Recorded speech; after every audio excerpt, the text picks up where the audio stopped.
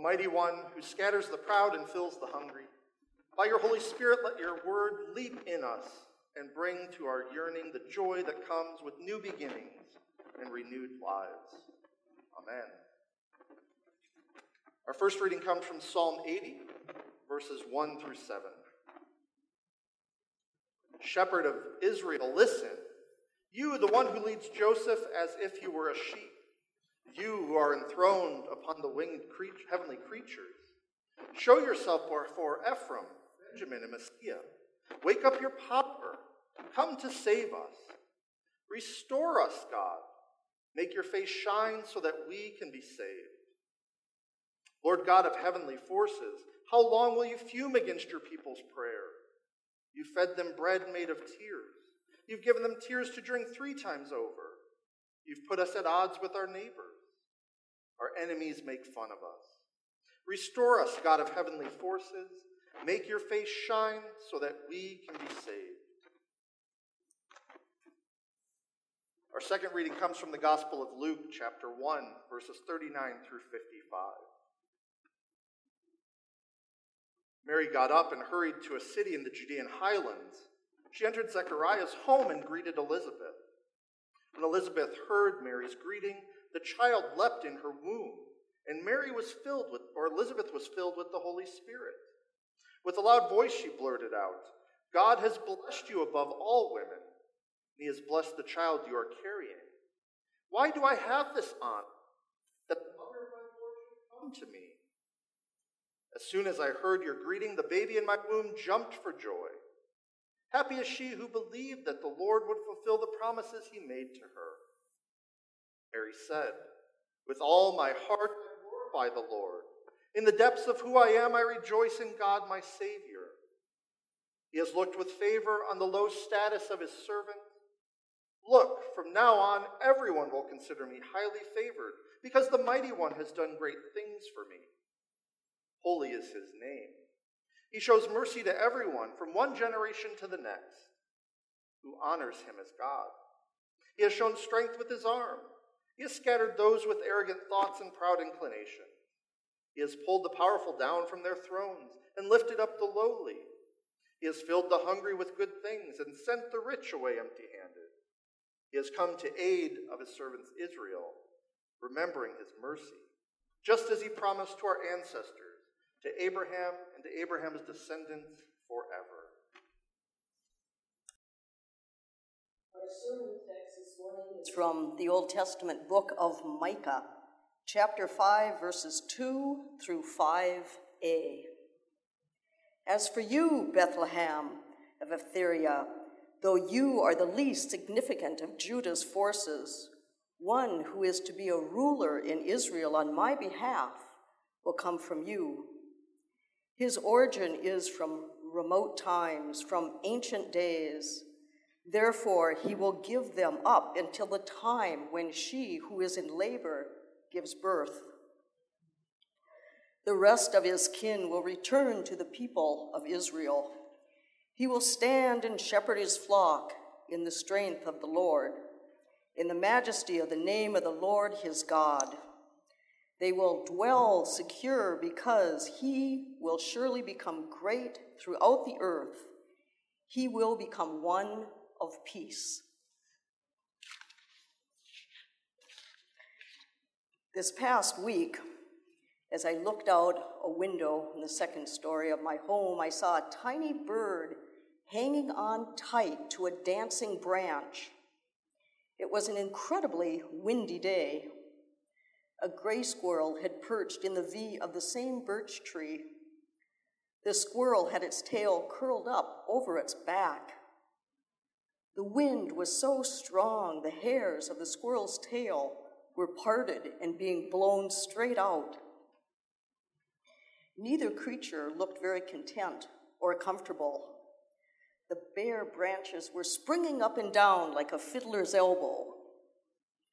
The more I stared at the bird, the more I wondered, what kind of a bird is it?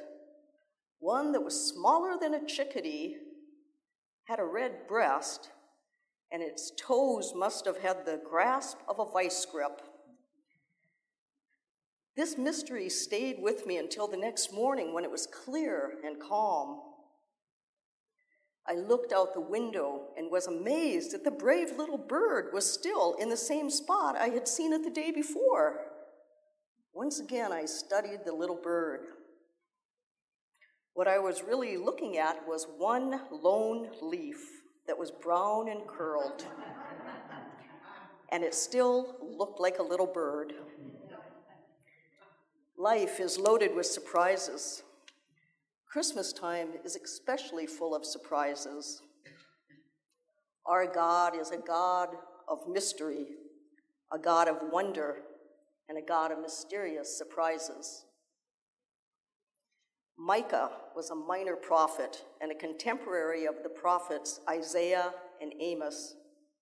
About 720 years before Christ was born, Micah predicted his birthplace. The name Micah might sound familiar, as it is where this powerful directive comes from. What does God require of us? To do justice, to love kindness, and to walk humbly with our God. At the time that Micah was writing scripture, lots was happening. Israel had just fallen to the Assyrian Empire. Jerusalem was under siege. People were being held captive in the city, and the king was being humiliated. Last week, we may have felt that we were under the siege of Mother Nature. Many around this country and around the world may feel they are being held captive by COVID. And whoever is in office in our nation's capital is usually getting picked on by the other side. Much like today, 2,700 years ago, the people needed good news. They needed something to look forward to. Micah was telling them a new ruler would come. They would live securely, and this new king would become their peace. It almost sounded too good to be true.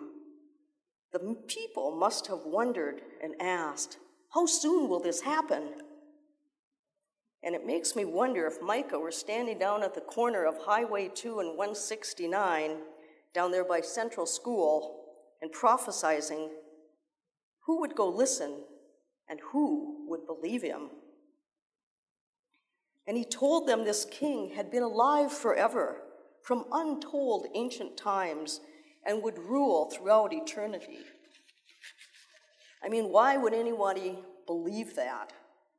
And to say something that seemed so ridiculous, it didn't even make clear sense. Well, actually, what Micah foretold did come to pass. It did come true, and it took 720 years. As is so often the case, God does great things in unexpected places, in unexpected ways, and at unexpected times.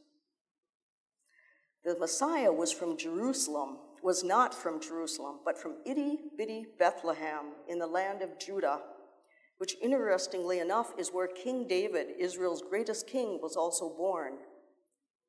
But 2,000 years ago, Bethlehem was described as a tiny place, one of 1,000 tiny places. But remember, Judy Garland is from Grand Rapids, and Bob Dylan came from Hibbing. Everyone must come from somewhere. And when the Messiah did arrive in Bethlehem, he came as an infant, not a ruler. Like those living before us in unpredictable times, wondering what will happen next, we too are seeking security and peace and wondering when will it happen and how will it happen. Especially those living in Kentucky after the tornado, or those that are standing on the Ukraine and Russian border. Micah says, he will be one of peace. This ruler will bring peace. I just hope it's not another 720 years that we wait for the prediction of the future to come true. And yet, we know God keeps promises and works in God's timeline, not our timeline. And just like the narrative in Luke that Jason read, Elizabeth saying to Mary, "Blessed is she who believed that the Lord will fulfill his promises to her."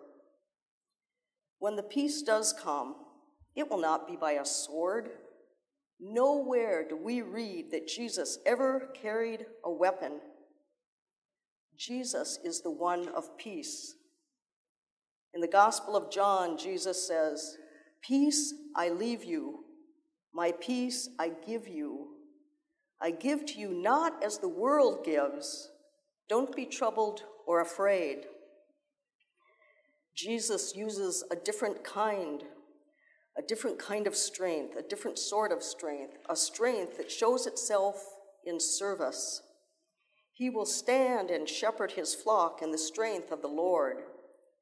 We know that hope often comes softly by the happy sound of children's voices, or when we see the first brave green shoots of a tulip emerging from the soil in the spring.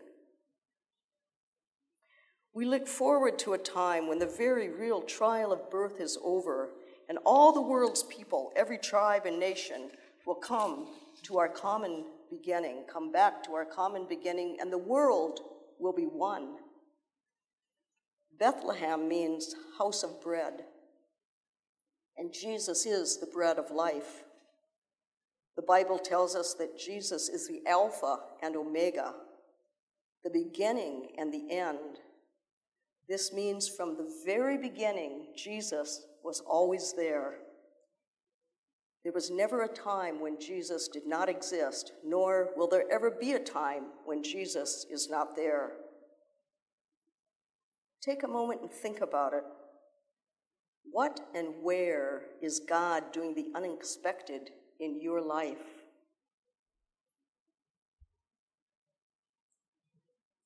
As is so eloquently written in a book that Margaret Morris gave me.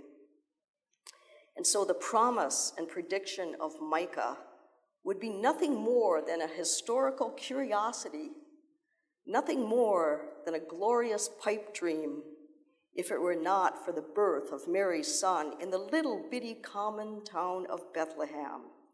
Into the besieged city he comes, the city of the human heart, with the majesty and strength of God, and he comes with priceless gifts to those who receive him, gifts of security and peace. We know our God keeps promises. Amen.